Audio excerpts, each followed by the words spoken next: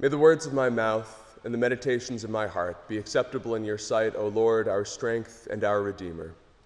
Amen.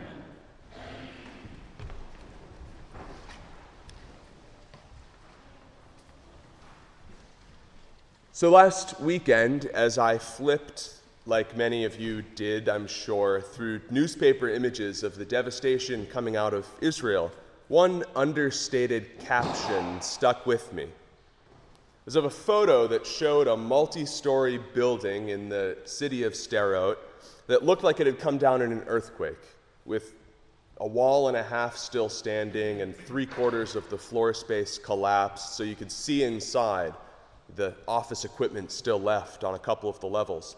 And the caption said something like, "Israeli soldiers stand outside the police station in Sderot, damaged during fighting on Sunday." It was that word damaged that stuck with me, damaged to say the least, but not yet totally destroyed. And soon enough, of course, images of devastation were coming from outside Israel too, as Israeli airstrikes and shells began flattening buildings across the Gaza Strip, and the familiar cycle of violence and retaliation began again. This week, through one of those odd coincidences of timing, Isaiah's words assigned in the reading for this Sunday have become terrible reality once again on both sides of that border fence. You have made the city a heap, the fortified city a ruin.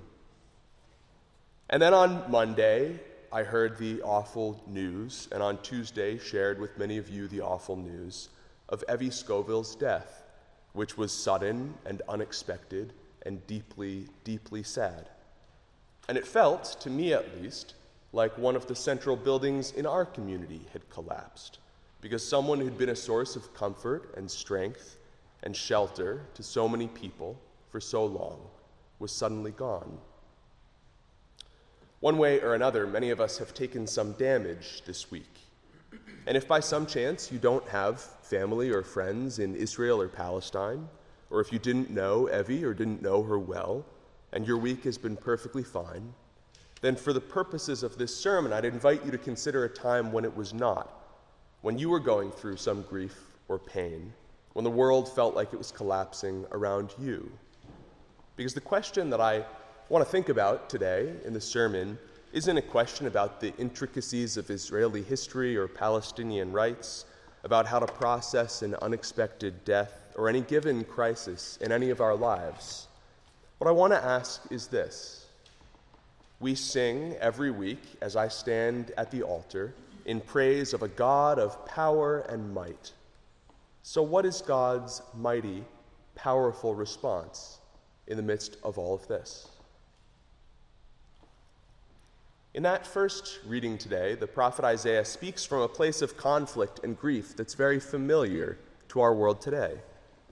Isaiah is this prophet of exile and return, a prophet who not only predicts the judgment and destruction of his people and his city, but comforts them after they go into exile with the hope of some future restoration.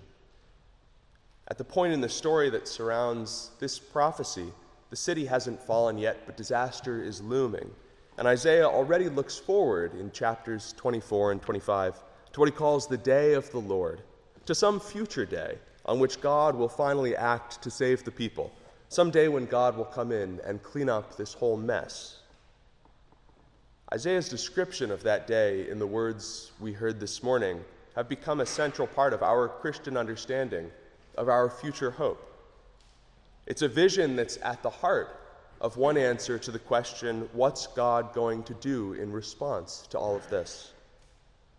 Isaiah returns to that theme of the day of the Lord, the hoped-for future day. God will gather us on the holy mountain, Isaiah says. God will gather all the peoples of the world, and we will feast on rich food and well-aged wines. But this heavenly feast is not itself the main event.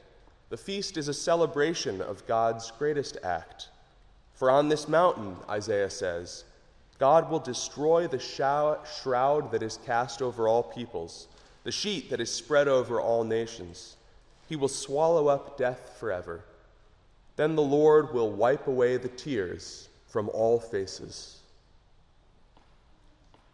It turns out that this is God's mighty response to the violence and injustice of this world. Not the destruction of the enemies of the chosen people of God, but the destruction of the greatest enemy of us all, the destruction of death itself. This is God's answer to the grief and the pain of this life, not to make it make sense, not to explain it away, but to wipe away the tears from our eyes. This is what our Christian hope is, not a naive optimism that says that things will work out all right, that good things happen to good people in this life, but the conviction that even though things don't always work out all right, even though some very bad things happen to some very good people, a day is surely coming when God will set things right. Like so many things in Christian life and Christian theology, this is both now, already, and not quite yet. It's already begun, but it's not yet complete. God has already defeated death, but the fruits of that victory are still to be won. Because on the mountain where Jesus was crucified, God took on death.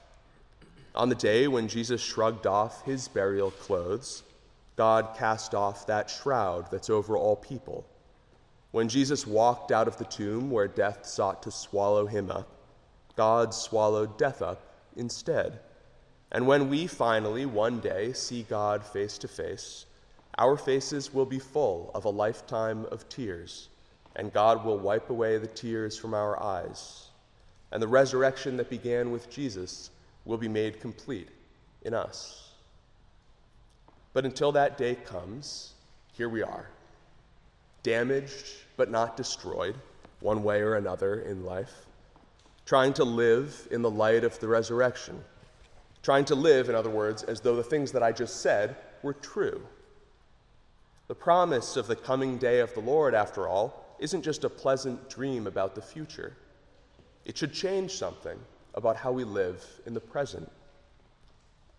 If all peoples are going to feast together one day, after all, that means all peoples.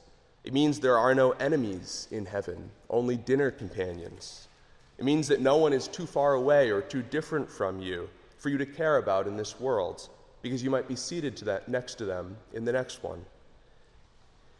It means, frustratingly enough, that the people you can't stand being around in this world are going to spend eternity with you in the next one. And you might want to start figuring out how to deal with that. And if God is going to wipe away the tears from our eyes, if God is going to destroy death, then that changes something about our grief. It doesn't take away the pain and the sadness that we feel in the face of loss, because the people who we loved are still gone, and we're still sad, even if we'll one day meet them again.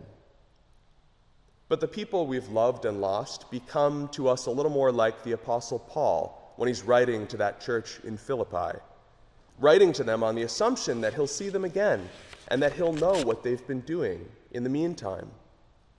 Their memories can still speak to us, as Paul writes to that church in very similar words. Keep on doing the things that you have learned and received and heard and seen in me, and the God of peace will be with you. Their memories become a blessing to us because they inspire us to be the people they would have us be, and we know that they will one day see us as we have become. I've been thinking a lot, of course, about Evie this week and all the memories that I have of her from the few years that I spent here with her. From my first interview with the search committee she co-chaired and that called me, to the last time that I bumped into her walking down Main Street with Santana. If I had to say one thing, I think I would say that Evie was defined by love. She lived the life that Paul describes here. She rejoiced always, fighting hard for joy in times that were sometimes far from joyful. She let her gentleness be known to everyone, with a love that could be fierce when she was protecting the people she loved, but was never cruel. She was and she is an inspiration to me as a parent, as a human being, and as a priest. Her soul rests now in the hands of a loving God, and many of us feel her absence and the absence of many more people whom we have loved and lost, and it hurts. But we will one day see her again, and see them all again, and they will see us as we are, and we will see them as they truly are. And God will wipe away the tears from our eyes, and we will say on that day, "This is our God, for whom we have waited. This is the Lord for whom we have waited. Let us be glad and rejoice in God's salvation." Amen.